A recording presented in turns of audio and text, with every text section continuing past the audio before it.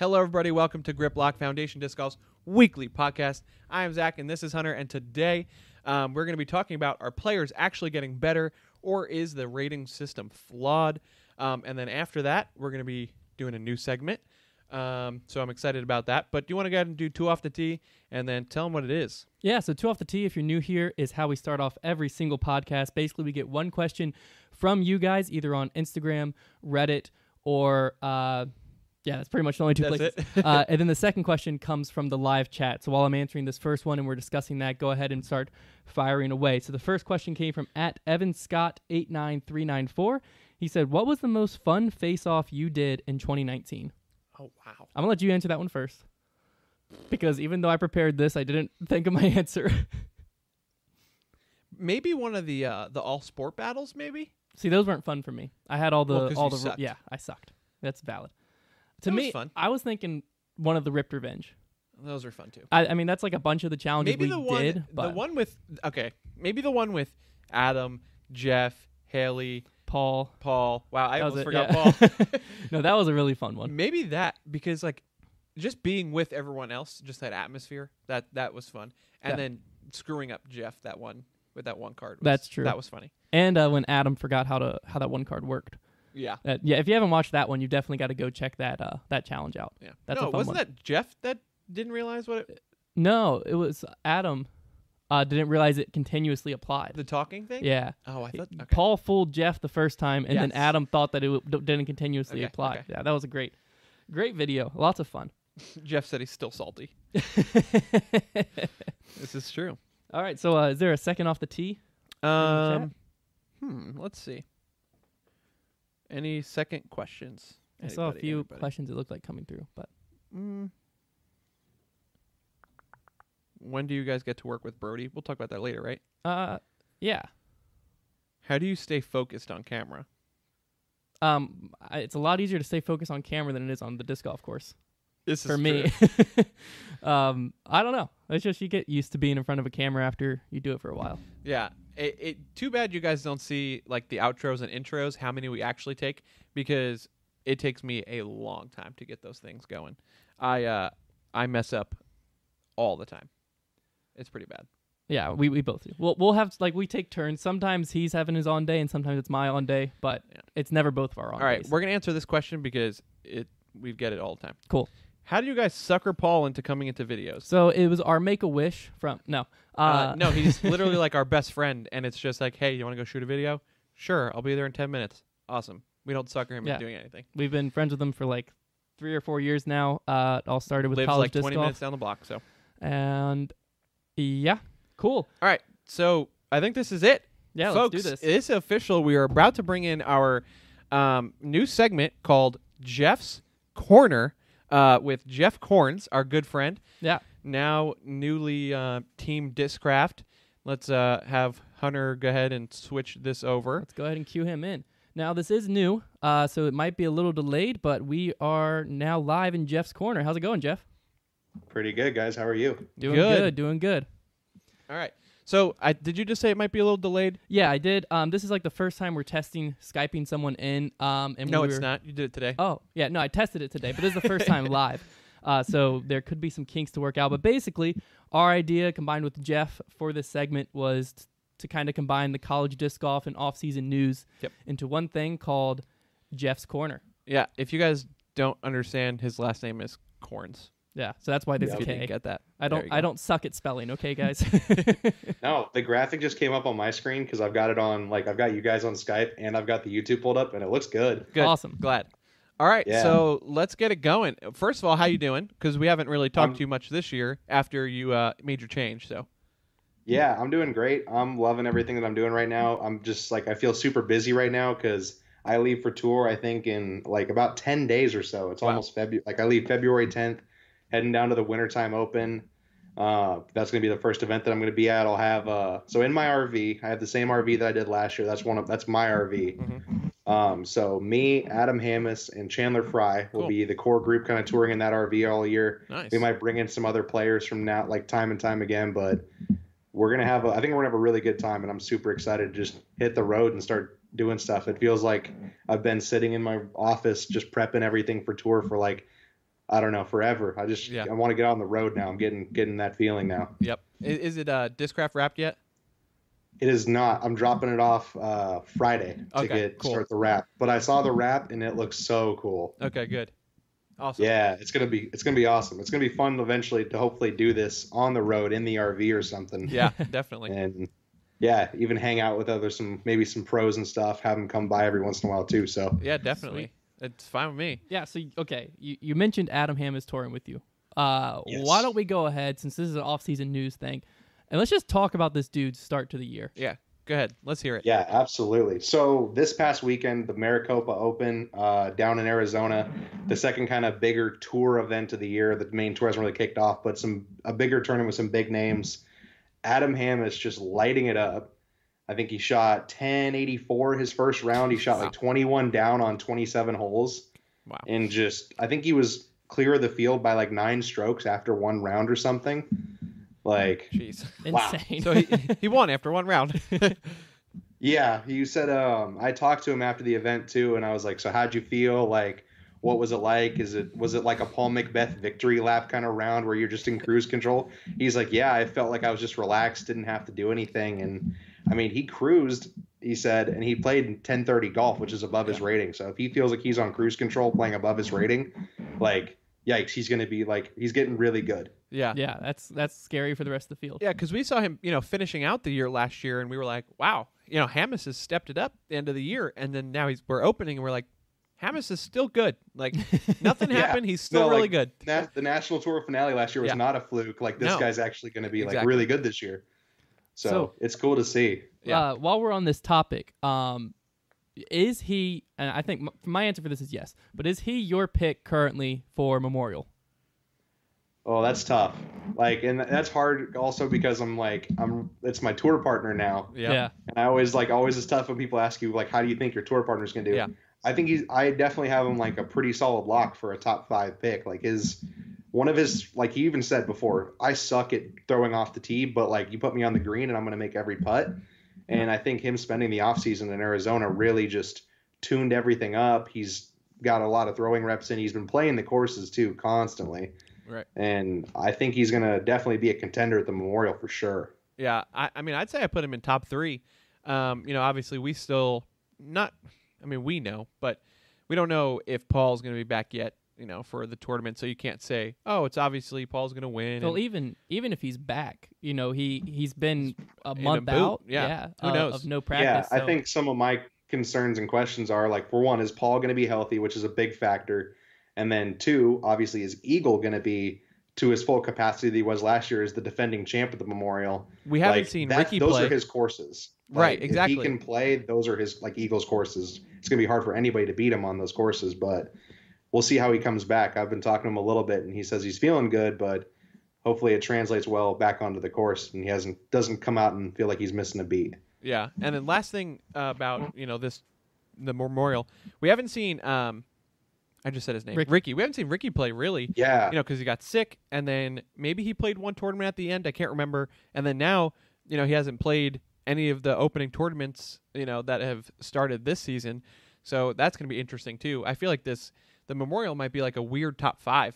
It could be. Like, just who knows? Yeah, it's kind of I'm in with the air. you on that for sure. Yeah. And then also for the Memorial, I don't know if you guys have looked at registration. There's a lot of European players coming over for like Vegas and Memorial. So like, we could see like Yale back on top of the Memorial if his game's on. Like a lot of those guys like that we haven't seen play in a little bit. Yeah. Yeah, that's exciting. Watching the Europeans play is exciting. Yeah. Oh, they're so cool. Yeah.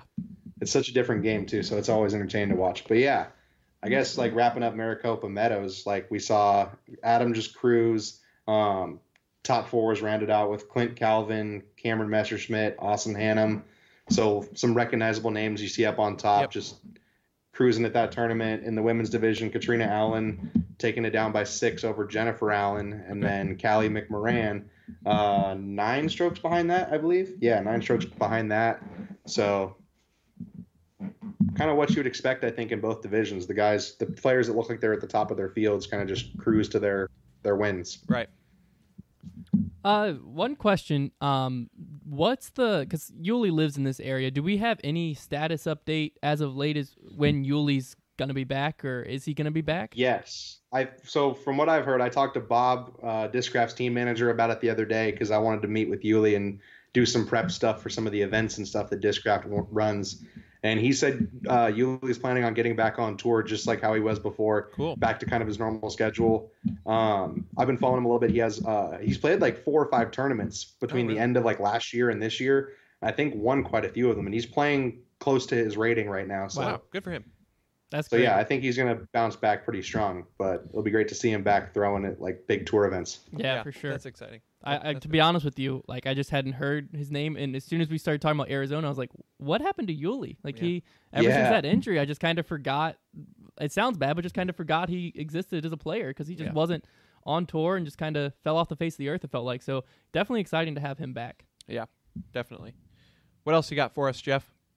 That's all I got for tournament recaps. That was kind of the only major thing tournament-wise, at least with tour players going on. But upcoming this weekend, we got a little bit of exciting golf. I guess the biggest tour event and the only A tour that's happening this weekend is over in Thailand. Oh, yes. Yes. Which I love watching the coverage of that tournament. Have you guys ever watched the coverage? Yeah, I did. It is like hole 1 where they're like on a beach, like you're teeing off down a beach. You got the ocean on the right, like palm trees on the left, and they're just like throwing this hyzer over the ocean. Yep. And Terry even talks about in the commentary, he's like, yeah, depending on when you tee off during the day, if the tide's high, your OB is way farther in the fairway than if it's low tide of the day. And it just looks like such a fun time. So there's guys like Nate Perkins, James Conrad, Philo Brathwaite, Weston Isaacs, I think are the big U.S. players that are over there on the men's side, and then Paige Pierce, Sarah Hokum, and Brianna Ainsley over there on the FPO side. But I always love watching that tournament just because it's like you're like in a tropical paradise in the middle of January for a tournament. It's cool. Yeah, I'm excited for that coverage. I watched last year's just not too long ago, just a few months ago, and it's great to watch. So yeah. So I think that's all really we got for tournament news. Do you guys have any college tournament news? I couldn't find if there's any college events. So the only there's upcoming, right? Yeah, the only thing is the upcoming NC State tournament, as far as I know, which is this Wolfpack upcoming Classic. Weekend. Yep. This is. You guys know who's competing besides NC State? I know Liberty's sending at least one team. Clemson's coming. In NC State. Those are the only 3 I know of confirmed. I'll have to look at registration. But as far as I know those 3 will be there. And I mean, to me, this is NC State's tournament. It's not easy. I don't really think it's going to be much of a competition. Have you been keeping up with NC State much this year? Oh, they're so good. Yeah. Oh yeah. I watched them play last year because I wasn't playing at Collegiate Nationals last year, so I watched the final round with Ferris State and NC State, and I was like, these guys are all super good. And then I talked to one of their players, and they're like, yeah, we're basically all coming back next year. I was like, yep. Well, unless Ferris State figures out how to get all their players back, they're going to probably be the contender. Well, I have been looking at the men's updated rankings, and Sam Merdoza? Yeah. Yeah, Merdoza. I thought he was gone. I thought he graduated. I thought he was too. He keeps I being swear I've been up there. competing against him since my freshman year, like 6 years ago. Yeah, I mean, the dude's super cool. I'm sure if I messaged him, I could find out if he's actually still playing. I think I talked to him at the Dean's Cup, and he said he was graduating in December and was not coming to nationals. But he's on all of the national rankings, and so I don't know why they would put him there if he's not going to show up at nationals. I think their rankings are just from tournament results. Okay. Because there's nobody because I saw one of their top 25 men's list, and they don't have any of the players from Oregon. And I know that we have some guys in Oregon that I feel deserve to make that list. Yeah. Okay. So I was gonna say, so do you have a pick yet for who's taking down nationals? Oh man, it's hard to say. So NC State, obviously, I think you got to say is your favorite. I know a little bit about what Oregon has to offer. A lot of their players are grad students, so they have some really good players. They could have 2,000 rated players on their team, plus some other guys in the 950s to 970s. Wow. If they can bring everybody, but there's some guys that are working on one of their who would be their best player. He's currently in grad school. He has a teaching job outside of college, so for him to get time off, it's just got to be kind of lucky for him. So hopefully he comes, because he's 1,007. At one point he was 1,012 last year. He's really good. Yeah. So this is completely off topic from anything recent news, but speak a little bit to fundraising to get to nationals as a team from Oregon? You have experience with it. Sure. How hard is it? Do you have like school support? Because like for us, we just got to drive 6 hours south and get a hotel room. But for y'all, it's a whole big thing. It's a 6-hour plane flight. Yeah, exactly. Yeah. So how did that all work out? Yeah. So basically, like we had some really smart like people that came before us that just laid out this, like they made us like a club. We have like a club constitution. We have like a written guide that basically says, here's how you basically send however many people to nationals that you want to.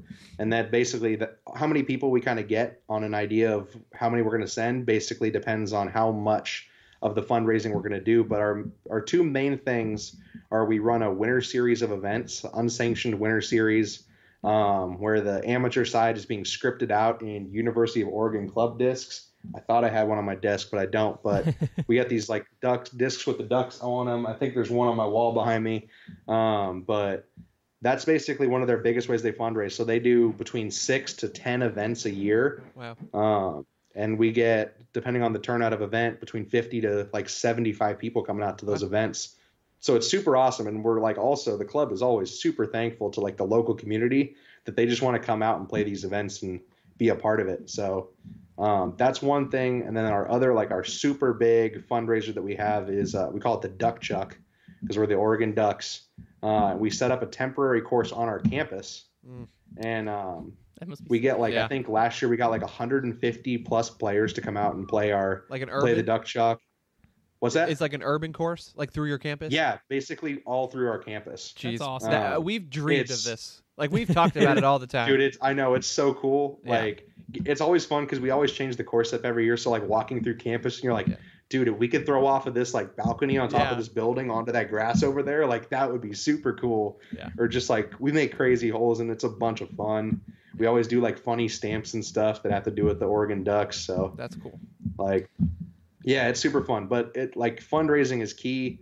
Being able to work with disc manufacturers, like the club's worked with Innova, Discmania, Discraft throughout the years just to kind of like get discs with our club stamp on them. Like people love the school logo locally. It's kind of a cool college thing. I know that like Clemson has a lot of their own stamped discs as well. You guys did some custom discs. I remember Paul had like an AVR X3 with back in the day. Yeah. But it's just grinding and fundraising. So like if we have to send, like my freshman year, we sent 15 people to nationals, which means we ran 10 winter series events. We ran, we ran the Duck Chuck. We ran like another event. And I mean, our cost per player is almost $1,000 a player to send a player to nationals. Ridiculous. So the more that we can grind, the better. We also do get some school support, but on our own, I think out of all the clubs, because like there's a lot of clubs out there that have crazy expenses. Like I know lacrosse was always one that was crazy, but we do enough fundraising that we pay for about 85% of our travel and everything involved. Wow. Most of the other stuff just comes from like we have like certain bodies of our school government that cover like a certain percentage of our plane tickets or something like that. So there's like some stuff, but it's a grind. Yeah, definitely. But it's all worth it. Yeah, it seems like. I mean, I'm kind of shocked that you said you have it like all laid out. Have you ever, or do you know of if like Baker's ever reached out to get a copy of that document they could give to like California schools or other schools to kind of mimic? But so the player I mentioned from our team that's really talented in grad school, he's worked with Baker a lot recently actually to kind of, that's good. At least with the current format of the Oregon Collegiate League, because it's one of the things that kind of gets passed by college disc golf, but Oregon schools meet once a month, if not sometimes 2 times a month, at different courses all throughout Oregon and play each other in collegiate matches. So like that doesn't get caught on PDGA PDGA or rankings or anything, but like Oregon and all of its teams have probably played each other, I think 5 times already this year. Jeez. What? So what? Yeah. See, that's one of the biggest like bones to pick with college disc golf that I've always felt is it's so southeast heavy. Oh, like if you're in the southeast, you know, you absolutely. get coverage, your nationals is there, you know all the teams in this area. But for instance, like I just found out about that Midwest has a league. I forget what it's called now, but they have like an ongoing league and like a conference. And I just found out about it like last year, and it's been going on for like 4 or 5 years. Yeah. It's like a big deal in the Midwest. but there's no coverage on it. And then I literally just now found about this Oregon thing, and we've been covering college disc golf for a year, and we've never heard of it. When we pull from every resource we possibly can, that's crazy to me. I think this, to me, the more I learn about it, the more I am a supporter of a rotating nationals, where it goes East Coast, Midwest, West Coast, and just keeps rotating so that everyone, if you're in school 4 years, you're going to get, at least one, maybe two nationals close to you. Yeah, I agree with that. And also, it is very cool to travel to different places, because you guys do travel for tournaments. Oregon would always travel to nationals, and they used to go down to Monterey, California for the West Coast Collegiate Open, and that was basically it. Yeah. Besides that, it's like we have our regular collegiate meetings with I think at one point in time we had 8 schools in Oregon competing in the league on a pretty regular basis. But it's unsanctioned. They play just a one-day thing, meet up in the morning. They play singles. They take their top 4 players of the day. So we don't even set our A team or our B team or anything. Just whoever comes out plays good golf. So there's no pressure. We play, you take your top 4 players, I think we do the top 3 scores from singles, and then we play the team doubles format in the afternoon, and then combine it, and we have a match winner. But it's cool because we like doing that as well with just the top 3 scores from singles. So if some schools, like we have a local community college that's them fielding 4 people is very infrequent. So being able to still have them come out and field a score is still really nice. Right. Awesome. Yeah, sticking on the college disc golf topic, we talked about this a little bit earlier when we were testing things, but we recently saw Milligan University announce A, Tim Barr is named as the disc golf director, and B, they have some form of a scholarship. Were you able to find some more information on that? I didn't get too much more information. I was looking through Tim's post to see if there was any more info in the comments or anything. I was going to reach out to Tim, but I figured he might not respond in time today, but got a message queued up to send to him. I want to find out more about it, but I think that's just super cool in general. School dedicating a director of disc golf. Like he said, my new position is the director of disc golf, which that's serious in one thing, really legitimizing their sport. And then 2, saying, hey, we're going to give an $8,000 a year scholarship. So students could have $32,000 of their tuition paid for from disc golf. Yeah. What? It's crazy. This is the first time hearing about this. That is huge. 8,000 a person? Yeah, one person, 8,000 a year. How many people we don't know anything how many people do they pick or nothing like that? I didn't see anything about that. Okay. It was interesting because the way he phrased it, I was confused. I was hoping there'd be a really straightforward answer, but he basically said that an $8,000 a year scholarship, and then he said students could have $8,000 to pay up to $32,000 of tuition. Wow. So I don't know if this is going to be multiple things, if it's just one student is going to get this disc golf scholarship. Man, imagine this. It's one person. I'm coming into the season. I'm killing it, and then all of a sudden I start to suck, and Hunter's much better than me, and this guy's much better than me, and I'm the 5th person, and I'm the one that's got the scholarship. That would suck. Everyone would hate me.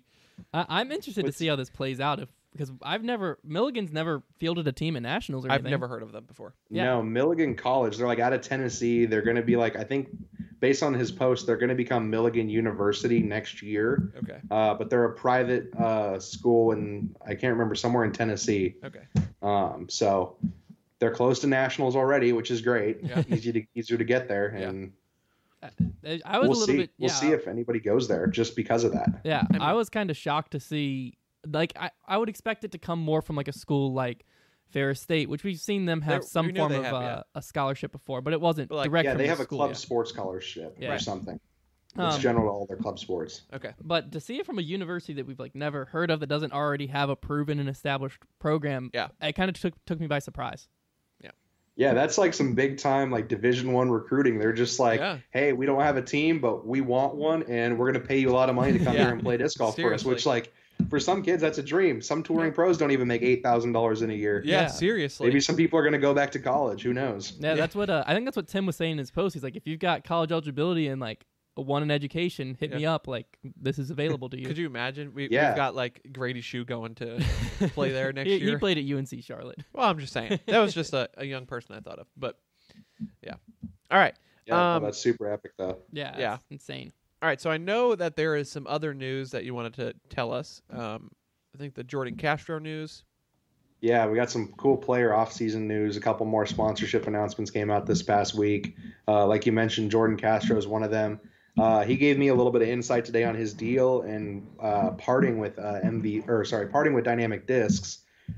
He said that because this is a cool inside scoop. I asked him, I said, "Are you cool with me sharing all this?" He said, "Absolutely." So he was expecting to re-sign a deal with Dynamic Discs. His contract had come up. He contacted them over the off season. Let's start talking about 2020. They basically said we basically decided to not reoffer you a contract because we thought it'd be insulting to either offer you the same contract or a lesser one. So I think we just have made decisions we should be parting ways.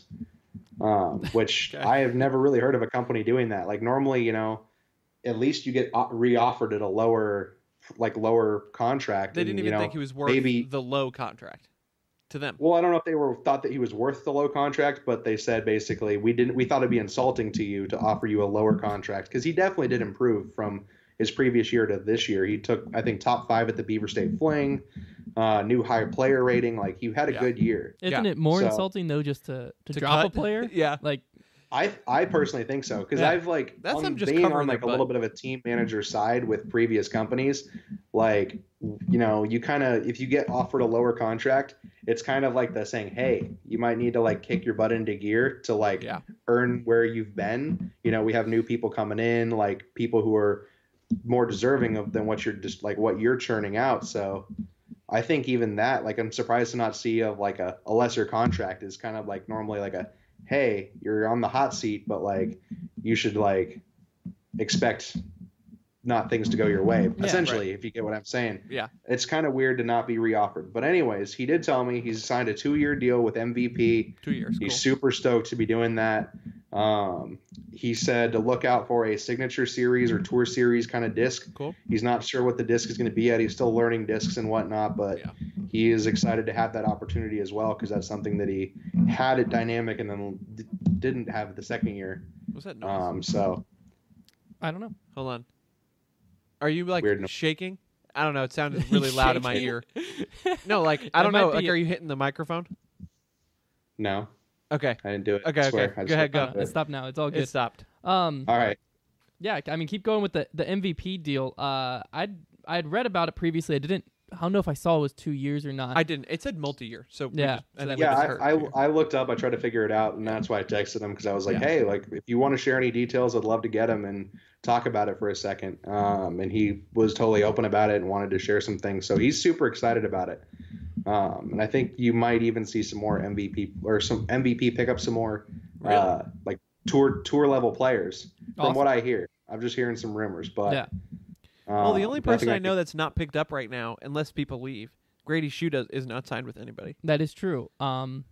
Yeah, I don't think he's signed with anyone recently. He left Latitude, and he made his announcement, and then just kind of was empty. So, do you know something that we don't, that we're not allowed to know? No, I don't know. Okay, so I have talked to Grady because he actually hit me up at the end of last season. He was like, "Hey, I'm going to be leaving Latitude. I haven't announced this yet, but I want to go back to throwing discs that I'm comfortable with and what I'm used to, what I feel like I played my best at. Yeah. Can you sell me a bunch of your Discmania stuff?" And I'm like, yeah, I don't need that actually. So, hit me up. What do you got? And he bought a huge box of Discmania discs from me. And actually, if you carefully look at what Paige posts on Instagram, there's a couple of shots of him putting with P2s. He's carrying one of the little Discmania Fanatic bags, which are the starter level bags that Discmania has, which I think is just awesome. But as far as I know, I don't know if there's any plans on him going back to Discmania or going to a Innova family company. It sounds like that's the discs that he prefers throwing, at least from his short experience as a touring pro. But nothing news-wise about where he's going. I wonder if we could see him taking a Drew Gibson type route of infinite discs or something like that, just to where he could throw whatever he wanted to throw and try to be. I don't know. I don't think so. Yeah, but I don't know. Still get the support of being a mixed bag player. Yeah, exactly. Yeah. Yeah, I think it's potential possible, but we'll have to wait and see. We'll see if there's any. There's always action to happen mid-year as well too. Stuff happens, it comes up. But the other one that kind of happened this past week, player news. Zoe Andyke announced that she was leaving her sponsorship at Dynamic Discs. If you don't know Zoe, she's formerly touring pro. She toured quite a bit. largely with Dustin Keegan. They're really good friends. They're from Eugene, Oregon, where I live now. But she has stepped away from her sponsorship. She has a nonprofit organization called You Play Disc Golf, and it is super cool. Her goal is to get disc golf into schools all around the country. So she goes in and teaches at PE classes, brings in discs, baskets, and then makes stuff available for the teachers to buy and continue to teach disc golf classes, but also at the same time instructing the teachers on how to teach disc golf in their classes. Yeah. And I think it's awesome. I've actually like gotten to go in and teach in some schools with her, and it is super cool. We've had kids that are like, we want to start a disc golf club. Like how do we do that? And like was one school we found out in Oregon, they had a teacher that really liked to play disc golf too, and he came by like our class and he was like, this is really cool. Like I'm thinking about being a teacher, like advocate for like the disc golf club or whatever, if the kids want to start one. And, we told them like, hey, if you can get something together, contact the University of Oregon club. We'll come out at some practices if we can, and like try to like do some coaching and stuff.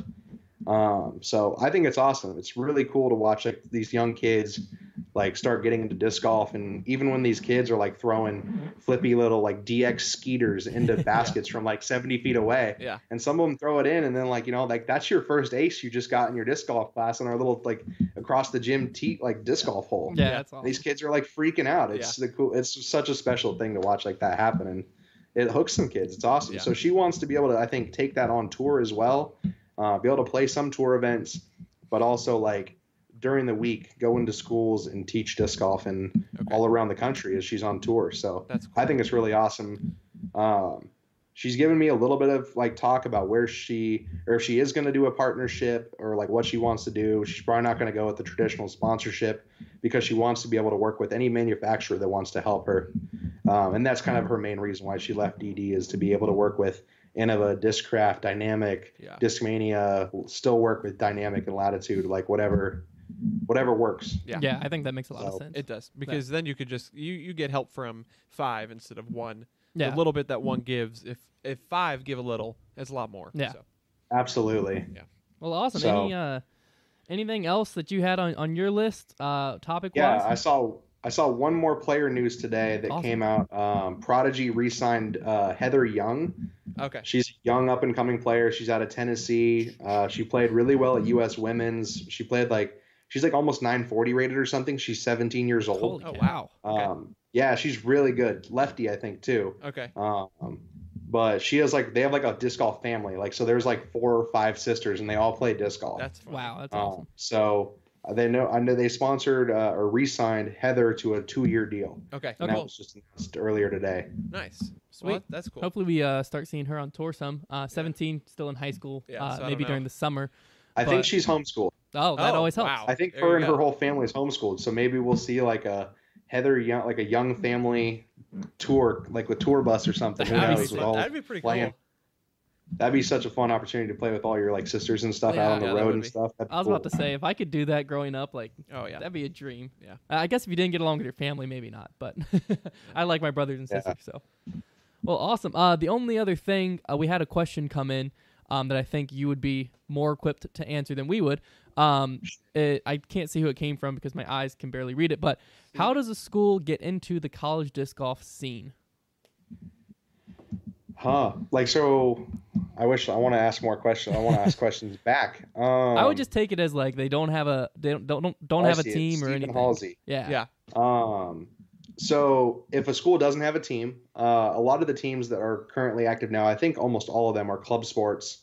I always kind of look at Liberty and Ferris State as some of the more like pushing that boundary of getting into more like a more legit sport to like not like more of a varsity level sport than a club sport. Yeah. So mainly, I mean, if you have like a club sports fair or like just a sport, like a club fair, if you like disc golf, contact your club like department at your school, tell them you want to start a disc golf club. A lot of schools just require you to have like a president and a treasurer, someone who makes decisions, and then someone who handles the club's money. And start from there. Go out recruiting at tabling events, whether it's like for University of Oregon, there's a club fair where just all the clubs at Oregon like meet and like our quad people just walk around and like see what the school has to offer. And then we also have a club sports fair as well, that's just more geared toward the sports teams. So find out what your school has, and just start spreading the message, putting flyers up around campus. Yep. Like look for young kids at your local disc golf courses around campus. That's how we've done it before. We pick people up and be like, you look like you're college age and you really throw a Frisbee well. Do you go to the University of Oregon? And they're like, I do. I'm a sophomore there. And we're like, you could play disc golf and go to Augusta, Georgia for free. All you got to do is join the disc golf club. And they're like, well, that sounds cool. Yep. And we've hooked some people that way. Yeah. So Awesome. And then obviously after you get there, you get some people go on the College Disc Golf website. That's where you can find just more information about, I can think like forming the club itself, fundraising, all that good stuff. I think they even have people on board over there for College Disc Golf now that like helps with fundraising. They won't give you money, but they'll put you in the right direction. Yeah, I think they're supposed to have like a packet of information or something available from what I understand that kind of breaks down what Jeff was just saying and the steps to kind of accomplish that. So if it's not on their website, you can contact, I don't know the email, but just go to College Disc Golf and hit contact, and it'll put you in touch with John Baker or Henry Childress, and they should be able to answer stuff farther. I know we always did our recruiting at the block party for Liberty. We didn't have a club sport fair that I'm aware of, but it was just a big block party. Everyone was there. We'd set up a disc golf basket. We really picked people putting off of how good they putted because that's all we had. We didn't have anything else. We did it as like a game. Yeah, we'd that's give what away. we would do. We get a basket out. We'd have some putters. Like you get a free little Oregon Mini or something if you make a putt. Like we just do cool things like that. Yeah, and then you always get the people that are like, "Oh wow, disc golf! I love this." And then you start talking with them and like, "Oh well, sick." We'd have a team tryout. I put quotations around all of this because like tryouts. Everybody always made the team. Yeah, I think we've cut. No, we Coach cut people last year. 2 people, I think, ever. 2 or 3 people ever. Which to get to where we were actually cutting people from a disc golf team is ridiculous. But it's crazy to think about. Yeah. Liberty just, I don't know. Liberty's program seems to have a lot of players that know about the school because of it. Mainly because of what Paul's done with the organization, and then the way our club's set up, or was set up, we don't go there anymore, was the years you made it to nationals within your club sports, it increased your funding every year. So with a sport like disc golf, where it was really easy to get to nationals, we never missed nationals. And so every year our club's funding would go up a little bit, allowing us to travel to more tournaments and, be able to stay at nicer hotels when we went to nationals. And to the point that one year we went to Seco, we rented an Airbnb, and we each got our own bedroom for Champ Flight. It was sick. And that's just club sports funding just kind of increased slowly. So, definitely get in touch with all those people. So last question before you go, basically because it's a college question, comes from Justin Rozak. He's a player on our Liberty team. Oh, I know Justin. Got to practice with him earlier this year, actually. He said, who's going to win this weekend at NC State? I know we had answered it already, but I'm assuming he wants to hear us say not Liberty, so then when they win, they're going to be like, I don't think Justin's going this weekend. Why not? I don't. I'm pretty sure he won't be there. He can confirm or deny that. But I saw the pairings posted because Coach never kicked me out of the chat. Yeah. So I'm still in the chat. But I saw the pairing. It was Dustin and Pete, and then Steph Curry and Spencer. Trevor, breaking news, is off the team. He's left the team because he got too busy, and so he's left Pete behind. And I was going to say, and Pete's not far from leaving. Then Pete's fired up. He's ready to go. I promise you. He's at every practice, at every tournament. He's pumped up, ready for his senior year. So the people. Justin says he's not going. I don't know. That's going to be. Okay, NC State's going to win by let me say 7. 20. Okay. 7. What were you going to say? 20 something? I don't know how many. I don't even know how many rounds it is. What the format is. I don't either. Actually, I think NC State's going to get the broom out and sweep Liberty back in Virginia. Yeah, me too. Yeah, without Justin there, it's going to be tough, especially with the new format of averaging scores. That's going to help Liberty a little bit, but not quite enough, I don't think. Yeah. Well, awesome, Jeff. Thanks so much for coming on. We look forward to having you in this segment every week. We appreciate it. Yeah. Probably it might be sneak short some of those cool discs I showed you guys earlier. Oh, yes. Okay, so again, if you're following the tour, if you are going out to tour events, if you see the Discraft RV at any events, there's some cool things. Discraft's always hooking it up with cool things. So I just wanted to sneak some discs that they just sent me today. I've got some Page Pierce Fierces. They sent me some with just the P stamp on them. Some with the 1 of 100 stamp that aren't signed. We got some cool stuff there. I think this next one might be my favorite. The most money Discraft discs that have ever been made. They sent me some of these Forces that actually have little shredded U.S. currency in them. Done legally, you can actually buy shredded U.S. currency. Yeah, we talked and that's about what this. they did. They made a run of these, and they were just like, "Let's see how this turns out." I don't know if they're going to ever do anything with these, but Bob said, he's like, hey, we don't really have a way to distribute like 25 of these or something, whatever they made. So, Corns, here you go. Have fun. And I'm like, tight. People are going to love this stuff. Yeah. And then the big thing, this is going to probably like wait until the Memorial. These are maybe ridiculous. at Wintertime Open, but Discraft had a new hot stamper last year, right when they were stamping those 5-time Crystal Lunas, and they stamped up. The person said, hey, how's the stamp look? Am I doing a good job? And Bob said, yeah, the stamp looks great, but you stamped those on zones, not Crystal Lunas. So I have a box of almost, I think like 40 of these, maybe close to. Do you have any pink? Basically 5-time zones. Do you have any pink? None of them are pink. They're all like kind of reddish. Zach was going to buy one. Oh, I would have bought one right now if it was pink. Those are sick, though. Yeah, they're hooking it up. So we're going to do cool things. That's awesome. We've got a Beat the Beast challenge. It's going to be happening the Monday after the Wintertime Open. Nice. I'm finalizing everything with Paul, but just like the Beat the Beast challenge that they did at the U.S. Amateur National Championships with the brand new Onyx. We have a brand new disc that we're going to have. Oh, they're releasing the Beat the Beast.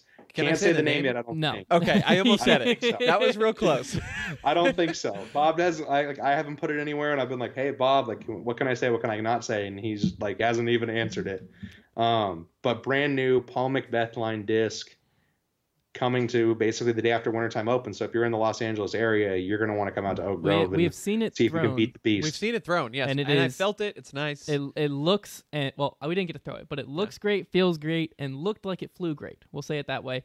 So definitely that's going to be exciting for, I guess once Wintertime opens, we'll have people giving their thoughts and feedback before we actually get our hands on some to sell. But that's awesome. Also, you had somebody just say that they'll buy one of those zones in the chat. So I don't know if you guys want to message each other. They're going for $50 a piece, just so you know. Yeah, exactly. No, I don't know how much they're going for. I'm just kidding, but. If we'll go find me on a dollar disc golf auctions or something like that, or no, we'll see. All right, Jeff. Well, thank you. It's been a pleasure, and we'll see you next week because we're going to keep bringing you back. So yeah, awesome. All right, see you later. Awesome, guys. Thanks you. And Jeff is gone.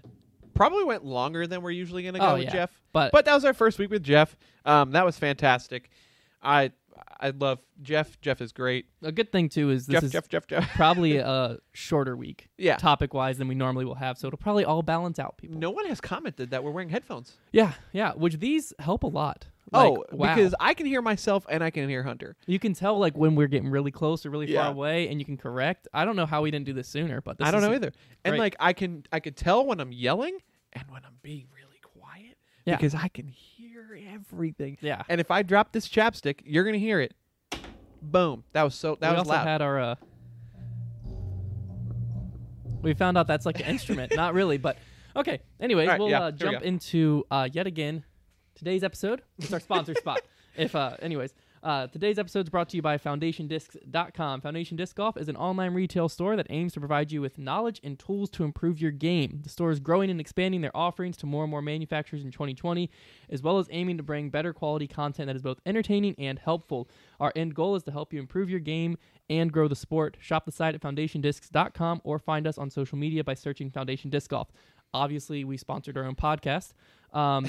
But if you have a company or know of a company that might be interested in sponsoring future episodes of Grip Locked, have them email us at FoundationDiscGolf.com. FoundationDiscGolf@gmail.com. Might be helpful if I have the @ and we can chat it up. We've been talking with a few companies, so hopefully it won't just be us sponsoring our own podcast over the next few weeks, but I still wanted to keep advertising that is available. Definitely. So I'm going to take the first part of this because the first part's kind of why we have this topic, and that's like my opinion part, and then I'll let you kind of jump into some of the stats that prove or disprove, yet to be determined, our idea here, right? So the topic today is, are players actually getting better, or is the rating system just flawed? So basically, why am I thinking here was every year we see more and more 1,000 rated players. Being a 1,000 rated player doesn't seem as special anymore as it used to be. I like how we're just going to have Jeff's little picture up there now. No one else can see that, but we get to look at Jeff the rest of the time. All right, go ahead. We've also seen Paul break records at 1050, 1055, 1057, 1060. There's also like 1051 and 1053 in there somewhere. But anyways, we've also seen Ricky in the 1050s as well as Eagle. And then Paige on the women's side's broken the record and then broken her own record different times. So to me, this just kind of raised the question, right? Are these players actually getting this much better? Or is the rating system flawed? And when I say is the rating system flawed, it's because of this. And this is going to be a little bit of a rant. But listen. But yeah, hopefully it'll make sense. I try to make it make sense. So round ratings are based on propagators at tournaments. So basically a propagator is someone with 8 rated rounds. That's determined their rating. Their ratings in bold on the PDGA. They're the players that determine what the round's rated. So round ratings are determined by them. How these players perform and which ones outperform the field determine the player rating for that round. On tour, if you beat the field by a few strokes, you're most likely to be rated 1050 plus. These rounds are then averaged and weighted to calculate your new rating that's then used as a factor in future rounds. Therefore, if you're a player like Macbeth that consistently beats the field, your rating will consistently climb. As your rating climbs and the players in contention with you also have their ratings climb, then the round ratings of the field will also see a slight increase, causing all the ratings to slowly increase, which in turn have round ratings slowly increase. It creates a never-ending circle that, in theory, if every player played at the same level day in and day out, then ratings would continue to slowly go up for the same scores. Now, hopefully that made sense. It might not have, but it's okay. Okay, hopefully it did. I think it might have. But that's just my theory, right? And so then I broke down into some different research that, to be honest with you, I'm not certain what point it proves, if it proves me right or wrong. So we'll have to discuss that and get some feedback from the chat. Let me take the memorial start here. Yeah, no, I'm gonna let you run with that. I was just gonna say, that was the opinion that this was based on. So don't take what I just said as kind of the facts. We're about to present you with the facts to either back up or disprove my theory. All right, so we used the memorial as a baseline, basically. So we're going back to 2016. We didn't go before 2016 because before 2016, Memorial only had like 80 players in its field. Yeah, it was a lot smaller, and it kind of like it fluctuated, but from 2016 up, it was always between 170 and like 183. Right. So 2016, there was 180 players in the field, with the average rating of that tournament being 974. Those are player ratings. Average player rating. 2017, the average rating was 978 with 178 players. In 2018, the average rating was 983 with 182 players. 2019, the average rating was 987 with 183 players. And in 2020, currently, it is 988 with 172 players. Yeah, so we see that small incline. Yeah, so from 2016 to 2020, the rating jumps 14 points on the field average. Now, I do want to mention this. That's why I paused it really fast, because you don't know these numbers are just in my head. But 2015, 14, and so on below were higher. So they were in the 980s. I believe one of them was even 989. But the reason I didn't include it here was, like we were just saying, the field was smaller. Much smaller. Over 100 players smaller. Yeah, so if the field's that much smaller, a lot of the top level players are still there, but a lot of the lower level players must not have been there. Right. Reasons why, I don't know. I also didn't want to go... Yeah, that was the only reason I didn't want to go too far back for that. So just interesting, in this example, year over year, about 4-point increase until 19 to 20, we only saw 1 point increase. Right. And then here we have the top 10 player averages. Top 10 players in this current year, their average total ratings. 2012, we have 1039 with Shoestrick being the highest at 1044. 2013, we have 1040 with the highest being Wysocki at 1047. 2014, we got 1037 with Macbeth at 1046. We have 2015, 1035 with Macbeth at 1053. Can't remember where I was at. 16, 1035 at 1051 was Macbeth. We have 2017, 1038 with Macbeth at 1052. What 2018 now. Jeez. I look up and I lose my spot. 2018, 1039 with Macbeth at 1051, and then 2019, 1042 with Macbeth at 1060. Yeah. So these kind of go up and down. Yeah, they fluctuate. But not. Yeah, so there are also not 3 on the next page. I forgot. Which I can just read through those really fast. 2010, 1036, Feldberg 1042. 2011 was 1037, LeCastro at 1044. And then the only reason there's a third one was I was trying to find Climo in his prime. that doesn't exist because the ratings weren't a thing till 1998, which I was not aware of somehow. Yeah. And apparently this is off topic, but sorry, I just learned this today. The thing that prevents sandbagging, which is like the ratings caps, which sometimes aren't enforced. We've talked about that before, but the ratings caps weren't a thing till 2002, which is interesting. So this is a lot more. I mean, we weren't in the game at that point. I was 5. Yeah. But that's just more recent than I would have thought. But Climo, the majority of his career, didn't really even have a rating. But in 1998, first year the ratings were a thing. The top 10 averaged 1015, and Climo was 1032 as the highest in the world. Yeah. Which Climo at 1032 in 1998 would be 3 ratings points shy of the top 10 in 2019. So also interesting. That is very there. interesting. Yeah. So, I mean, if we look at just these two here, because this is kind of the first point, our ratings in general actually going up. The second point's a lot harder to prove, being round ratings for the same score. And we'll talk about why that's tougher to prove. But if we look at just the Memorial average field, that one's it's tough because of the fact that you don't know which players are going to be at the Memorial. The top 4 or 5 are always going to be there. You know, the highest rated players gets the kickoff to the tour.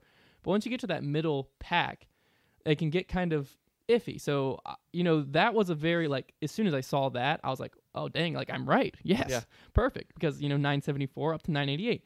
But seeing the top 10 average from 2010 to 2019, 2020, only has players that have played this year. So 2019 has the true top 10. It's not really anything conclusive, I don't think. I don't think so either, because you can look at this, even go to, 2017 to now, right? Yeah. We know Macbeth has gotten better from 2017, AKA that's why his rating has gone up. But the 8 points. One question I have was 2015 Macbeth versus 2019 Macbeth. Right. His rating in 2015, I believe he did hit. No, I think 1053 might have been as high as he got. He might have hit 1055 in that year. I can't remember if that was the next year, but 1053 is where he ended. He ended at 1060 this year. Why am I yawning I don't so know. much this podcast? Is 2019 Macbeth actually essentially a stroke better than 2015 Macbeth? Right. Or is it just because we have so many higher rated players that what we've talked about before, it's just going to be that wheel of that he's just everybody's going to get better. And especially a player like Macbeth that's constantly performing at the top of the field. Right. His rating, in my mind, where this all came from is his rating can't do anything but go up. Right. The only way it doesn't is if he's lower in the field. But if he's at the top of the field and he's the highest rated, his rating, he could be shooting the same thing and just beating the field. His rating has to go up. There's no other. He's beating the field. Right. There's no choice. And, we did talk about, we know Paul's answer on this because we've talked to him about this before, that he says if you play on tour, your rating's going to just shoot up, right? Yeah. Because it's not that everyone's getting better. It's not that you just got better. It's, all the propagators and all the numbers is just how it works out. Yeah. We talked about Brody Smith, what's his, wow, we didn't talk about that. Anyway, I can't believe we didn't talk about that news. What was I saying? Brody Smith. Yeah. What his rating's going to be when he gets on tour? Paul said he was going to be close to 1,000 rated or even over because he's going to be playing on tour. Yeah. He's not going to be playing, your local C tier. So his ratings are just going to be a little fluctuated, or not fluctuated, A little inflated. Just because of playing on tour. Yeah. So we just know, Well, also if you went out and played a tour event, first off, your round would feel like it's bad because you're playing with great players. So how it kind of feels is weird. But you'd be shocked at how good your rating was for how bad you feel like you played. Right. When I went to Ledgestone, I averaged, at that point I was 950 or 960. I averaged 970 rated golf, and I felt horrible all week. I was like, I'm playing what I felt to be low 900s, and I was averaging 970. Yeah. I was probably playing a little better than I thought, but I was not playing 970 golf. 970 golf at that time was great for me. Yeah. And that's what I was averaging. But that's just because I was on tour. I was at Lake Eureka, where, ratings there are crazy because of all the OB. Same thing we kind of see at Memorial. But yeah, the thing that, to me, I kind of got stuck on was not really the average top 10 player rating, which is probably a better fact to go with. I'll give it that. But the highest rated player year over year. Because that we do kind of see a steady increase. The only thing that's kind of tough with it is when we see the steady increase is when Macbeth takes over in 2014 and doesn't give it up. Right. Because we see Macbeth 2014, 1046 rated, 2019, 1060 rated. Previous to him, we did see, Climo 98 was 32, Then Feldberg to Schustrick between 2010 and 2013 just went from 1042 to 1047. So a slight increase, but nothing crazy. Yeah. So these numbers here are kind of inconclusive. So what do you think? Well, I want to read through the next part. Okay, go ahead. I'll go ahead and read these stats because these go are ahead. very short. But so the second thing I was trying to do was find round ratings for the same course that were rated, right? Which on tour I found to be nearly impossible. I went with Beaver State Fling because if you go back to our podcast that we had Paul on a little while ago, he had said that that he wasn't playing it this year because not it was boring, but he was kind of bored with it because it was always the same. So I was like, perfect. That's exactly what I need. I need something that's always the same. So I went with Beaver State Fling Milo West course. And I just got a score that I knew I would see every year, which was a 1058. And so in 2019, this past year, 1058. Sorry, 58. I was about to say. No, a score I would see every year is a 58, which is 3 under par. Yeah. I was like, that's a score I know I can see every year. 2019 was rated 1,006. 2018, 1,006. 2017, 1,012. 2016, 1,013. And 2015, 1,009. So, and then I looked at the Memorial at Fountain Hills and I saw a similar pattern, but then I remembered that when the Pro Tour came in, they changed the course and made it more difficult by a stroke or two. So I didn't put those numbers in here because when you change the course, it kind of throws this side of it out of the window. Someone said we're a little quiet. A little quiet. I can fix that for you. There you go. I don't actually know if that made it much better, but I'll go till I'm hitting the yellow. Wow. Okay, cool. That should be louder. Our headphones are like always at the same level, so it's a little bit weird. Well, no, it's louder now in my ears. Oh, well, cool. My ears are wow, I can't speak. My ears might not be very sensitive. Go ahead. So, basically to do what I wanted to do as far as the round ratings for the same tournament goes, it's nearly impossible. Yeah. Because over the decade, even over the last 5 years, the courses are changing. They're getting harder to try to adjust for players getting better. So that's all the evidence we had, to be honest with you. But if you can think of a tournament that I didn't think of that hasn't made design changes. Everyone said way better, so. Wow. That sucks. Sorry, guys. It doesn't suck now, but it sucks that I didn't realize before. Yeah.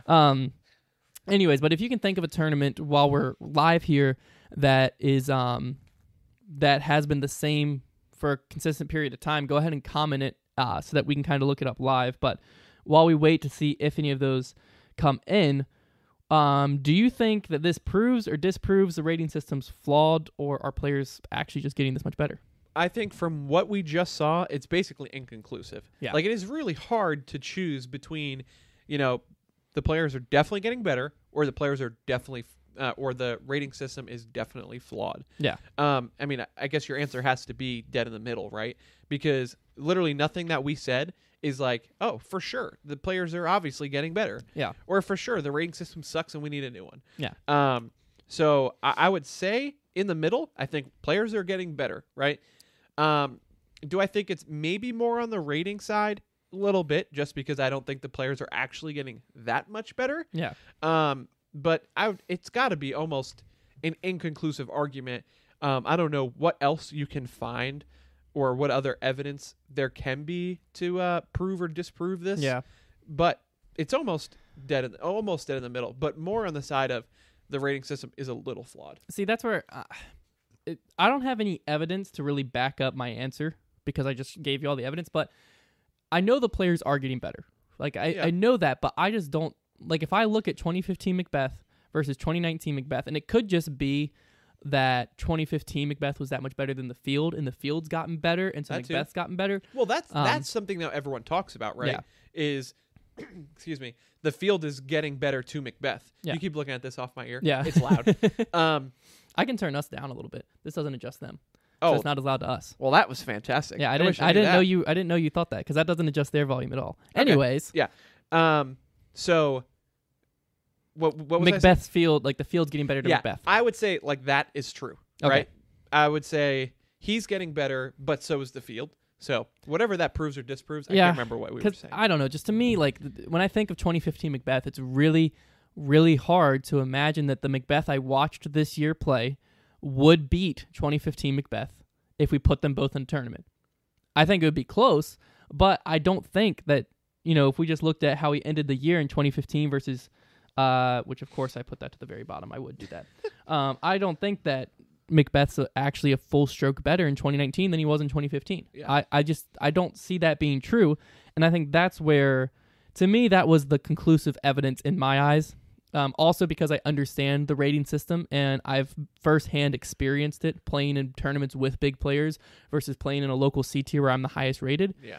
The ratings are completely different. Of course. The best round, okay, not the best round. One of the best rounds I've ever played was at a local C tier. And, Elk Creek? Yeah, I could not have shot better, period. And it was 10:30. It was 10:34. Whereas at Nationals, ratings are a little bit better. I played a great round, and my rating there was like 1040 something. Right. Probably a comparable round. But then my highest rating ever was at a B tier that was just like stacked. It had a lot of like close to 1,000 rated players. I was on the lower end. And I was rated 970 something at the time. I was on the lower end of open. And I went out and I played what felt like a slightly above average round for me. I would have put it, if I had to put a rating on it, I would have guessed like 1,000, and it was like 1048 rated. And I was like, are you kidding me? Like that was what just happened? I almost just shot 1050. Yeah. My mind was blown, and then I started thinking back, and I was like, I didn't do anything special. Yeah. Like how did that round just beat my other two rounds? And if I look at it, the only reason is the field. Yeah. And so that's where I know the rating system that it has to be at least a little flawed because I've seen it myself. And I'm sure other people in the chat can say the same thing. They've played a bigger tournament.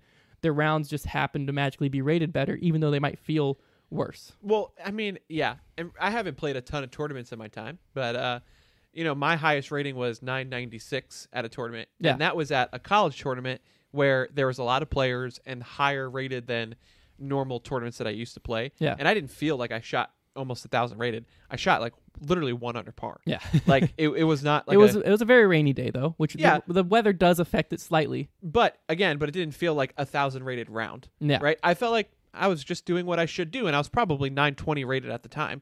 So I didn't feel like, oh wow, this is like great. Yeah. Because if 920 rated player shooting 1,000 rated, you're like, I'm playing pretty damn good. 8 strokes above what you would be playing. And I was like, that was pretty average. Like, there's no way I'm winning. Like, no way it's gonna be 1,000 rated. Come back and I was like, what? How's that possible? How'd that happen? Yeah. So I think it's because I was on the lower end of the ratings probably, and everyone else was so much higher rated than me. So, So I think I don't think the evidence proves it, but I think just what I know about the rating system and watching it happen, I know the rating system is slightly flawed in the sense that as Paul plays and as Paul continues to beat the field, his rating's going to continue to go up, even if he doesn't continue to get that much better. Yeah. Which one thing I did want to mention, I just said something about the rain being affected, and I saw Yeah. someone earlier comment they thought that was a big play. How the rain affects ratings is the propagators, everyone in the field will shoot worse because of the weather. And so that's how the rain affects ratings, is because propagators shoot worse. It's based on the propagators, and it's based on some of course history, but not really. And so when the rain makes the field as a whole shoot a little bit worse, then the ratings are adjusted for the weather. So a 49 might be 1,000 rated in the sun, and a 52 might be 1,000 rated in the rain, just because the field as a whole is going to shoot 3 strokes worse. Right. Because I have played tournaments where apparently I was the only person affected by the rain, and other players just went off better than I've ever seen someone play a course, and the ratings were just the same as a sunny day, and I'm like, that affected me by like 6 strokes and completely screwed me over. So, we got some people here. Do you Sweet. think the advancements of discs and the science behind new discs plays a big factor in players, if players are getting better? Yes and no. I think players can throw farther now. But courses back then were also not as hard as they are now. Exactly. Courses were shorter, and I think not only shorter, but like just in everything. Yeah. But go ahead, sir. Which some of the courses, that's not fully true. But yes, in general, yes. General. Especially if you look at some of the world's courses that they played back in the day. Yeah. But the courses were made to the level that they had at the time. So but as far as players getting better, or like however that works, I think the discs have allowed players to realize more, that they can do more. Mm-hmm. I think older style players had a lot more control and touch with a backhand. Right. And I think that's what someone said. I think that's something that Paul has in his game, and that's a reason he's so far ahead a lot of times of the field is he has so much control over the angles of his backhand, almost like an older style player with the forehand capabilities of a newer age player, right? That he kind of meshes the old with the new, and that's where we see his dominance. But yeah, I don't remember the exact wording of the question, but I think players are getting better, but the technological advancement of disc flights are allowing them to get better. Brandon said, you don't need a sidearm way back when. Now it's tough to be at the top without a well-rounded game, which is true. It's literally what you just said. Yeah. James Comrade, though, is proof that it can be done. But one of? Who else? Yeah, no. Literally, that's it. Yeah, Nico LaCastro for a long time did not have a sidearm. But that was back then. That wasn't even... It was, I mean, we're talking like 2012, 2013. Everyone had a forehand, but yeah, but that's still 8 years ago. Holy cow. That's what I'm saying. Yeah. Like, that's still 8 years ago. Yeah, I just always remember LaCastro like throwing with a left hand before he. Now recently we've seen him develop a forehand, and that's probably a reason we've seen him come back up to towards the top. But I remember him electing to throw left hand before he would throw forehand sometimes. Yeah. Okay, wasn't there a rumor that after Macbeth's 11:30 rated round at Memorial that the rating systems got tweaked to prevent such a high rating to ever occur again? I've never heard that rumor. Might be. I've always asked Paul because I don't think there's any debate that was not the best round of all time. Paul's 18 under at the Great Lakes Open was. And you can ask pretty much anyone, especially if you've watched both rounds, which it sucks that the only coverage of the 39 is on Paul's channel, and it's just him throwing like... I would love to see that, the whole thing. I want Jomez. I want Jomez there back in whatever year that was. But anyways, it's neither here nor there. You can still see it. But I've asked Paul why that was the highest rated round ever, and he said it's because of the OB. He said there's so much more OB that the separation of the field was so much greater that it had no choice but to be the highest rated round, because he beat the field by so many strokes and he beat last place by so many strokes and everyone in between because of the OB. Whereas the Great Lakes Open, there wasn't that much OB. There was still separation, but it just wasn't the same. A stroke didn't count as much because there wasn't as much separation. So hold on, there's still more here. I know we're going to over time, but no, that's fine. I just had like 2 more questions on here. Okay, hold on. Keep on. Asking those. Yeah. Wait, where was I? You guys need to check out the UDisc article about Estonian ratings. We need to read that, because I don't know, maybe if there's something in there that we're missing, maybe their rating systems have to be the same. It would be the same, but maybe it's, since disc golf's new over there, maybe the ratings and systems, I don't know. We'll definitely look into it. Yeah, maybe we'll have a segment next week to talk about our findings. Why do they only use a select number of propagator as opposed to comparing scores across the entire field, as they do for strokes gained statistics in golf? All propagators are used that are playing the same layout. Someone just said that. Literally the next thing. All propagators are used. Yeah, but that are playing the same layout. So that was another reason I meant to mention this earlier, but I'm glad this was brought up. I didn't include women in this statistic, and not because I'm sexist, but because over the last... you had to throw that in there. Well, because over the last 10 years, it's actually been a good thing in women disc golf that we've seen them start to get their own tees. Yeah. Which like that's also changed how their ratings have happened, that have allowed, I believe, Paige to have these higher and higher ratings. Yeah. But if I would have tried to compare it across different tournaments and everything, it would have been flawed. Yeah. Because sometimes they're playing the same as the men, and therefore they're thrown into the same ratings bracket, like we just were saying here. They would become propagators with the men, essentially bringing all the ratings down slightly, versus when they play on their own, everyone's rating, men and women's, go up. And that's something we've seen as a more recent development, even over the last 4 to 5 years with the Pro Tour. So that's why the women weren't really included in all these statistics and ratings, was simply for that fact. But yeah, all propagators are used that are playing the same layout. So a lot of times you'll see, like in a smaller tournament, pro and advanced play the same layout, and then intermediate is their own layout and stuff like that. I know on the pro side, people never like when they're playing the same as like intermediate and rec on a shorter course, because an intermediate player is going to get hot and he's going to be in the top 5 of pros, and the ratings are going to suck because of it. And it's no one's fault. The intermediate player just went off and the pros just get screwed. Yeah. So players, that's how, and intermediate players like when that happens, because their ratings are higher than normal, but pros ratings are lower than normal. But that's just how propagators all work. Yeah.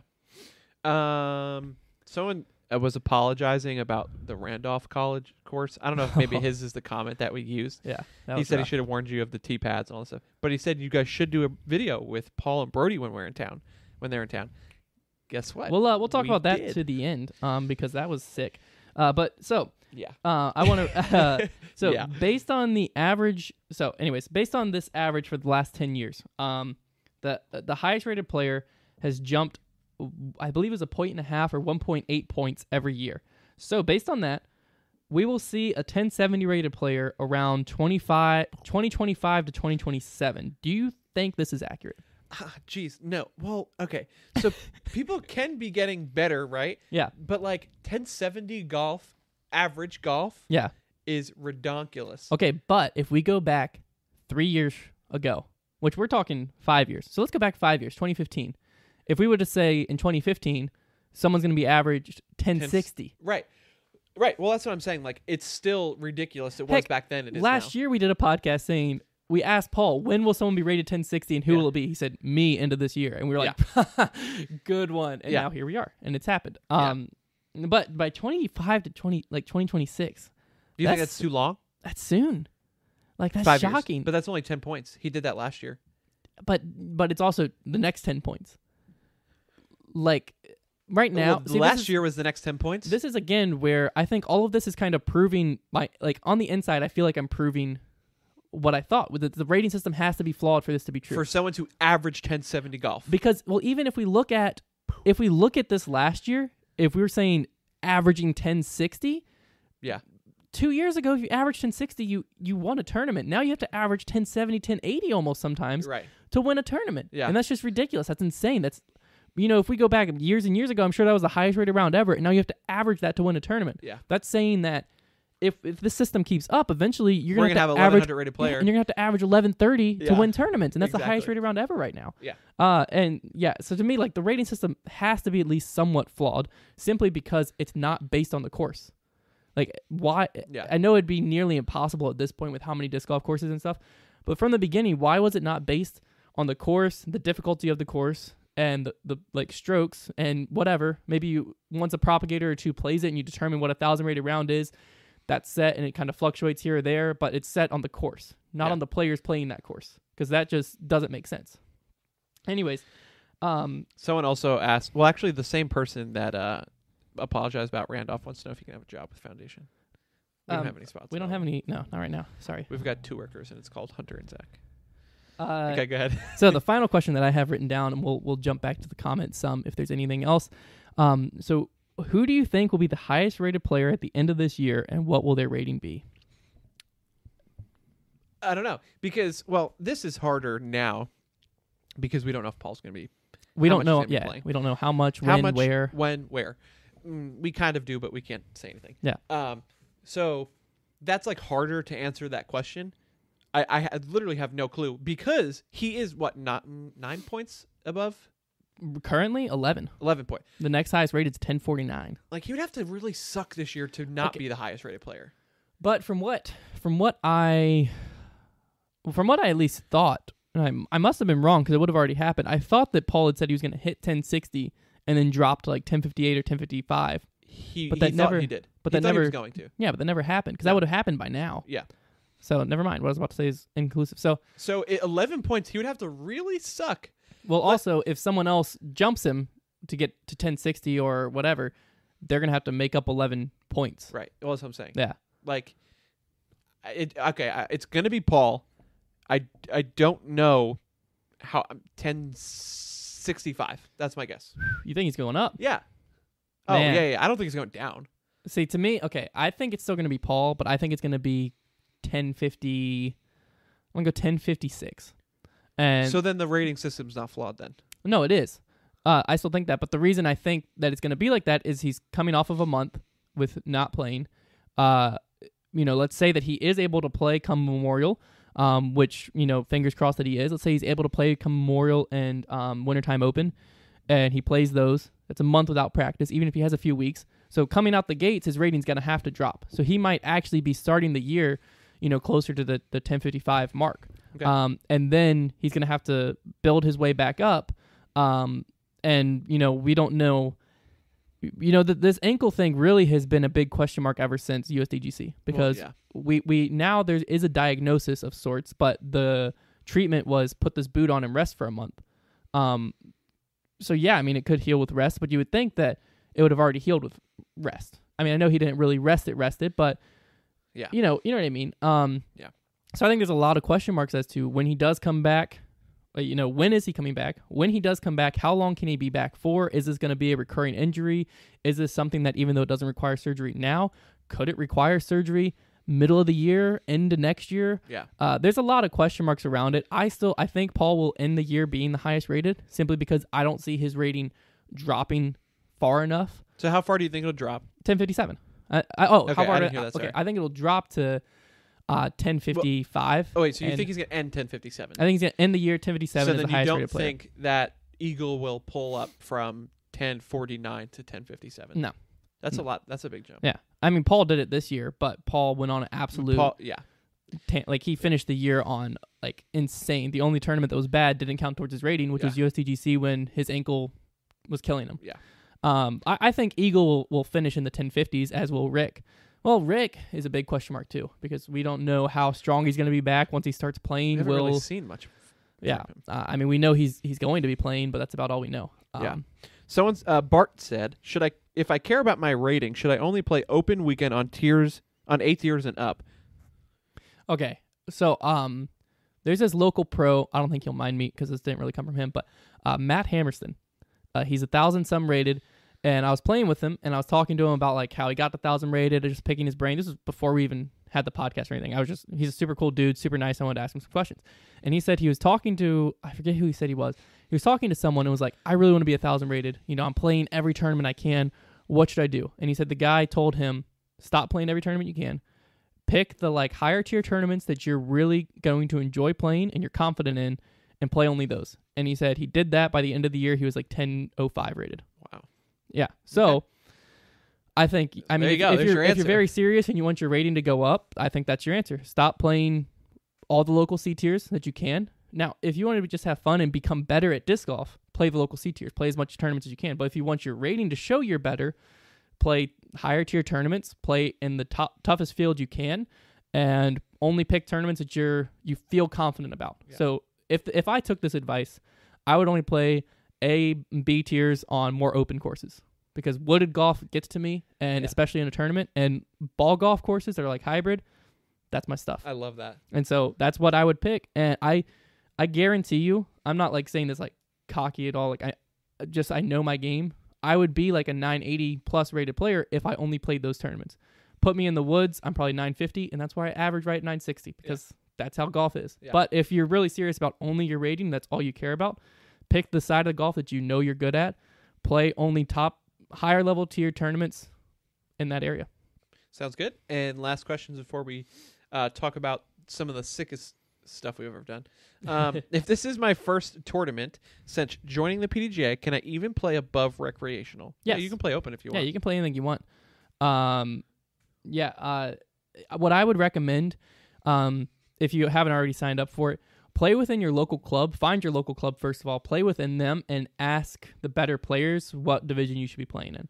So, like, ask the upper tag holders or whatever what division they think that you are skill level-wise. They'll be very honest with you, and they'll also be able to tell you how to get to the higher levels. They might tell you you're already in open, but that'd be great.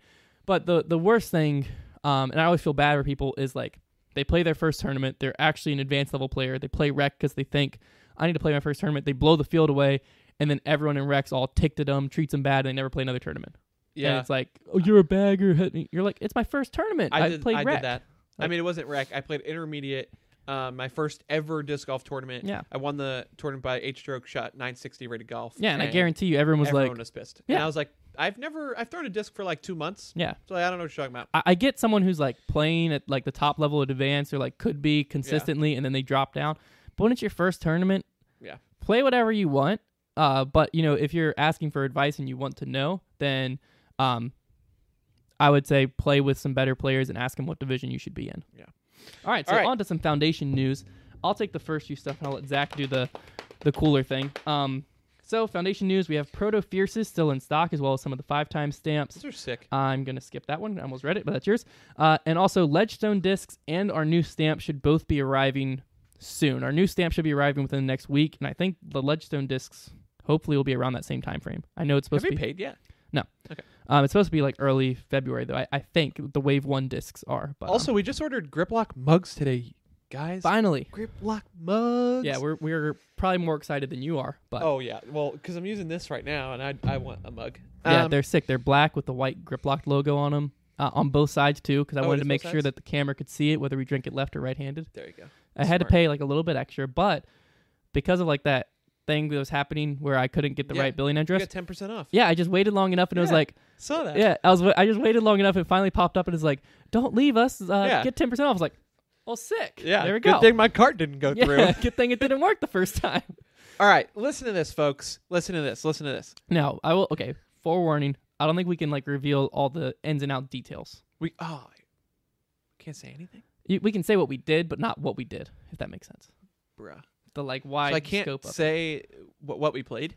I wouldn't, just because I don't want to Okay. ruin or any of that. Okay.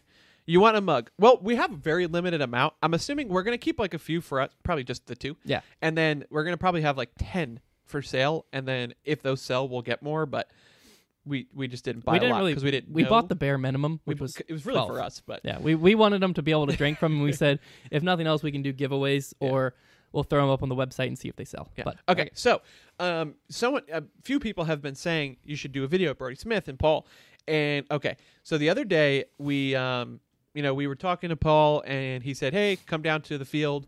We're going to be doing some trick shot videos with Brody, and we just need some help doing cameras, clearing discs, stuff like that." And we're like, "Sure, I'll pick your discs up. I haven't met Brody ever, and I just want to meet him." yeah, And after we did that for a while, I'm sure you guys saw their short Instagram trick shots. trick shots, and I'm sure you could probably tell because Brody said like in one of his things, Paul said, "Oh, is this how do you want me to do it?" And Brody's like, "Hey, it doesn't matter, just get in the basket." Those take a long time. Yeah. Okay, those two shots you guys saw 1 and 1, 2.5 hours. Yeah, they were dirty though. They were sick, but 2.5 hours. I was upset because the long time. the one on Brody, we couldn't use my camera angle. Yeah, what happened? There was like Brody's very particular about like Yeah. how many like discs and stuff are in frame, and the frame Oh, I looks thought really they weren't in good. frame. They were from my angle. They weren't from his angle. So his angle looked pristine, perfect. But Which like, ones were in frame? the ones right in the basket, like everyone Oh. that he was hitting cage with. Which when he got dialed in, Oh, he was nailing cage every time. he was hitting the cage or hitting like right next to it every time. But they were all in frame. I don't think I it's didn't like know. I don't think it's like he wants it to look first try. I think he's just so particular about nothing being distracting Yeah. on the shot, and I guess that was kind of distracting when it Yeah. turned. Well, So that sucks. I didn't know. but But anyway. Paul's we'd cleaned, and so Paul's the Yeah. second one. We got to use my second angle. So All that's right. cool. So and then, I guess I won't say what we did. But We can say we got to play disc golf. yeah, not at a course. Yeah, well, Okay. that's what we'll say it All there. right, we got to play disc golf, not at a course, with Brody and Paul and Hannah. Yeah. And that was it. That was it. And basically we are going to be on his channel, playing, which we didn't think we were going to be in a video. And we said, at the end of it, thank God we brought our bags. Yeah. Because then we wouldn't have been able to play in his video. But basically he was just like, hey, you guys want to play? Like we need, we want people in the video. So they're like, yeah, like you don't really even have to ask because Yeah, that was literally. I got home and I was like, my wife was so annoyed with me because I was. it took forever. Well, because we were there from 11 to 4 or no, that's 5. not why she was annoyed with me. Oh, well, she was she- annoyed with me because I couldn't stop talking about it. Oh, yeah. Well, okay. I can I was see just that juiced. too. I Oh, was yeah. so pumped. Yeah, in the car. I got in the car after we were done shooting, and I looked at him. I was like we literally just did it. It was one of those things that like you couldn't like freak out because you Yeah. were with Brody and Paul. You had Yeah. to, like Yep. stay chill. And then we got in the car. I was like, holy frick, dude, did that just happen? Yeah. And, ever since we started this whole YouTube thing, my dream has been to be like in a viral video or something that's going to get like 500 plus thousand views. And I think we just did it. It could be it. It could be. I don't know how much his channel's huge. It's gonna have a big pull because of everyone that's in it. Right. The plus the premise of the video and It's dope. what happens in the video. Dope because Uh, we played lights out. Yeah, it was as good as I think I had some of the best shots I've ever had. Same. 100%. You've got to watch it when it comes out, whenever It is that a date sick, is. sick video. Yeah, I don't know how long it's going to take him to edit or anything like that. But But- we were on his freaking channel. Like, we're going to be in his video. Yeah. Like I said, it's been a dream to be, like, in one of those kind of videos. And I feel like we might have just done it. Insane. Yeah. And he said, yeah, dude, I'm going to put all your Instagram and your stuff in the bio. And Heck, we're even if that doesn't dude, happen, yeah, even if it doesn't, we were wearing foundation gear, everything. I told Zach in the car, I was like, Woo! even if this video like never gets posted, the fact that we just got to do that, Oh yeah, it was amazing. one of the coolest experiences of my life. Me too. Like My top. I yeah. told Lizzie that, and she's like, "That's sad." I'm like, "No, you just don't get it. No, You yeah. don't get it." Yeah, because if she was in I'm sorry if you're listening. If you were in like a makeup video, That's with, what I told her. I was Oh, like, if yeah. you were in a makeup video with Tati, you wouldn't freak out. Yeah. And she's like, "No." I'm Yeah, like, okay, get out of here. Come on. Yeah, no, it was It was awesome. exhilarating. It was awesome. I'm still pumped just thinking Yeah, about it it. was so cool, and the dude's really nice. Oh, yeah. And everybody, stop messaging us, telling us that he doesn't deserve to be sponsored.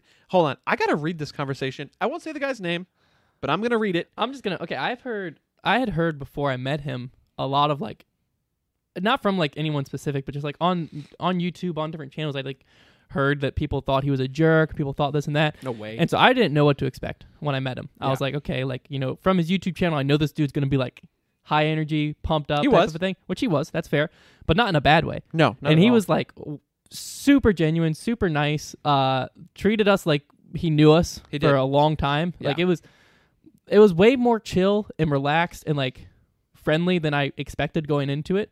And I can now like confidently say I am extremely glad this guy's in disc golf. Yeah, He's me the, too. exactly the type of player that we that we need to kind of take us to the next level, both fame wise and the type of person you want representing the sport. Yeah.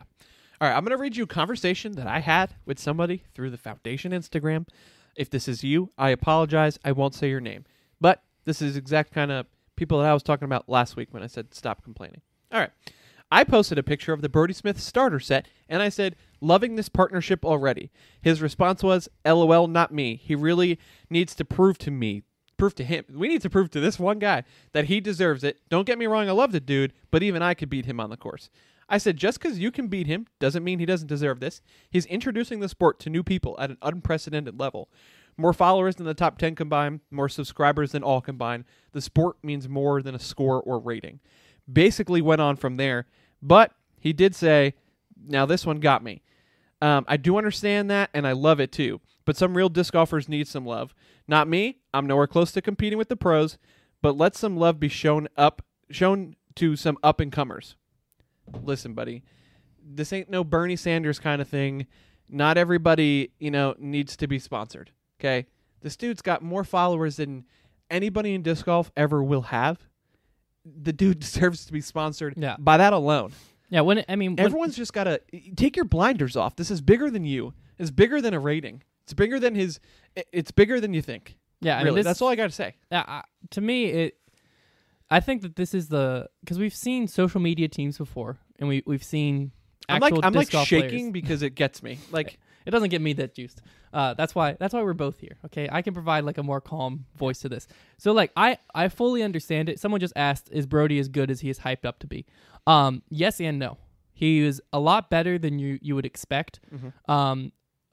But I don't think if you put him on a course right now, he'd be 1,000 rated. No, I don't think so either. But that's fine because that's not what he's supposed to do right now. No, but I was there was as a new player, I was very impressed. Yeah, And at times, in general, I was very impressed. Yeah. His putting was great. Yep. His accuracy was very, very good.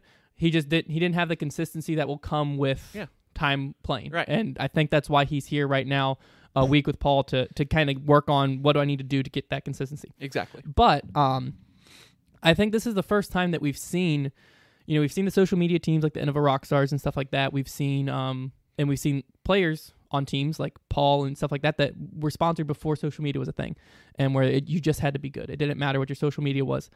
This goes back to our topic from last week. Yeah, this is exactly what we talked about last week. But this is the first time I think we've seen someone's social media following be so big that the value they bring to the game is just as much, if not more, than if they were a top-level player.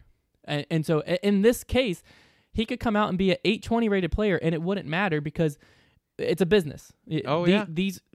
I think that's what people are forgetting at the end of the day is a disc manufacturer is a business. Their end goal is to move their product. If he can sell these Brodie Smith starter set to 2% of his 2.5 million YouTube subscribers, he just made more money than Innova's top 5 pros did this last year. That's the thing is it doesn't. At the end of the day, to the disc golf company, it doesn't matter if he's 820 or 900 or 1050 rated, Yeah. because what's going to move is the stuff that doesn't matter how he plays on the course. It's his following. To the up-and-comers, I get that. They're trying to make it on tour. Tour life is tough, nearly impossible when you're just starting out. We've Even talked for about this. just low-level touring pros that have been there. Yeah, like it's a grind. Yeah. I do not understand how players do it, and mad respect to them for doing that. And I Yeah. fully get where people would be upset that why is money going to a player like him over a player that's trying to make it on tour. At the end of the day, though, it is, how much are these players that are trying to make it on tour, how much are they bringing into Discraft? How much are they bringing into Innova? How much to Prodigy? How much can they actually attribute? We give this player X amount a year. They bring in 3 times that. That's worth it. Let's bump it up. That's not happening. And how do they make that happen? Obviously there's a lot of players running clinics. There's a lot of players doing a lot of good. But I think if you're not huge on the social media side, you have to be very, very good. And that's the state we're in. This is what we talked about last year. Last week. And the players that are a mix of both are the players that are going to get more money. And sometimes in this case, it is better to be bigger on social media than it is to be a good player, because that is going to bring a better return. Right. Jeff just brought up a huge point. Why does no one care that Innova sponsored Andrew Zimmerman? He's a celebrity with little disc golf talent at the time of his sponsorship, but it's all about publicity and where people can grow the where people can grow the support. It's so true. Yeah, I think all it is really is media. The media 100%. coverage of Andrew Zimmerman was next to nothing versus the coverage of Brody Smith, Right. and so people are just blowing up about it more. Yeah. Again, I will say it. I think people in the disc golf community will be genuinely surprised at how professional Brody is going to carry himself, carrying himself, and the level of quality content and stuff that he's going to do to grow the sport and push the sport. I think there's some great things coming that we probably can't even really think of. Right. And I think that he's the exact player that the sport needs, and he definitely deserves every bit, if not more, of the sponsorship that he got. Yeah. So exactly. there it is. I agree, and I will continue to be hyped up about it until people can calm down. Sick. All right. Well, that is going to wrap it up for this week's episode. We actually didn't go that much longer than normal. We did. I guess we would normally 30 minutes? What you talking about? It's fine. It's fine. People like it. So the Patreon Q&A, we will start, we'll say 10:15 is when we'll jump over to that. We really appreciate all the Patreon support, as well as all of you who watched it live with us and are listening to it on Spotify, iTunes, wherever you find your podcasts. And I'm after pretty this. sure we're going to be starting to drop weekly short videos Yeah, over there. for our Patreons. We're going to soon start a weekly quick tip series, one a week over on Patreon, just because we want to give our Patreons a little bit more. Because what I realized was when there's not a drop that they get early access to, or there's not a discount code going on just for the Patreons, they really only get the weekly Q&A, and I'm I felt bad about that. Yeah. So we're going to be providing you also with weekly quick tips that can, we'll discuss it with the Patreons and figure out what they want to see, what they want to work on, and exactly. go from there. But awesome. We're excited to bring more value to them as much as possible. And thanks, Jeff, for being in your first Jeff's Corner. If you guys are just joining now, we did have Jeff Corns on before. He's got his own segment now. He will weekly, maybe some weeks he won't be if he's on tour or whatever, or when he's in the van, if they have some people that they want to bring on, fine with us. Yeah. But we will see you guys over in the Q&A for Patreon. I don't know why I forgot the name, but we'll see you guys next week. Yeah. Awesome. Thanks again Thank you. for joining.